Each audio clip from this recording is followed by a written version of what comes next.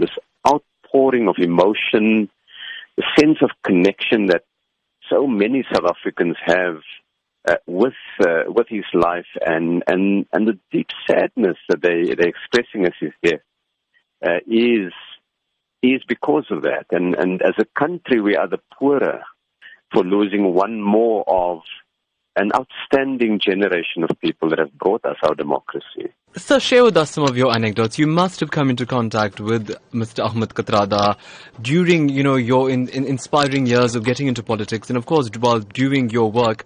What did he say to you? Well, the first thing that I always found in dealing with Uncle Kathy was just the enormous integrity, but the quiet, dignified way in which he carried it with him.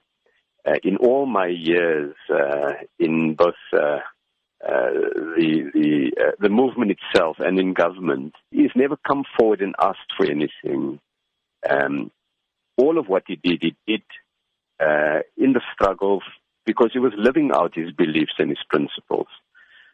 He was an old man already, and we would meet in marches for various causes of activism, and he would march along, and whether it is on a matter of international solidarity or on local issues, and that was quite outstanding. I remember a number of years ago working with him on issues around just what the democracy means, how the Constitution should be used to further the objective of development.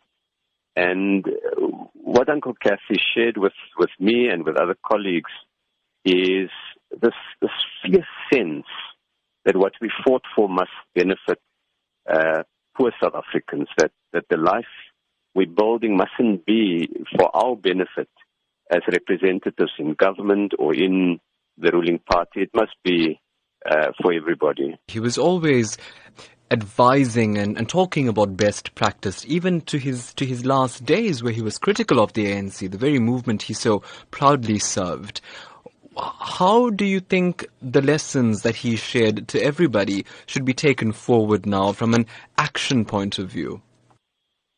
I think for me it's that integrity and courage matters, that if you really love your movement and the history of liberation, we have to stand up for what is right, that when we carry out things in public service, we must do it without any regard for personal gain. We must do it because it's the right thing to do. That for me is really the lesson that come out of it. And remember, Madiba himself spoke up when he felt government or the movement were making mistakes.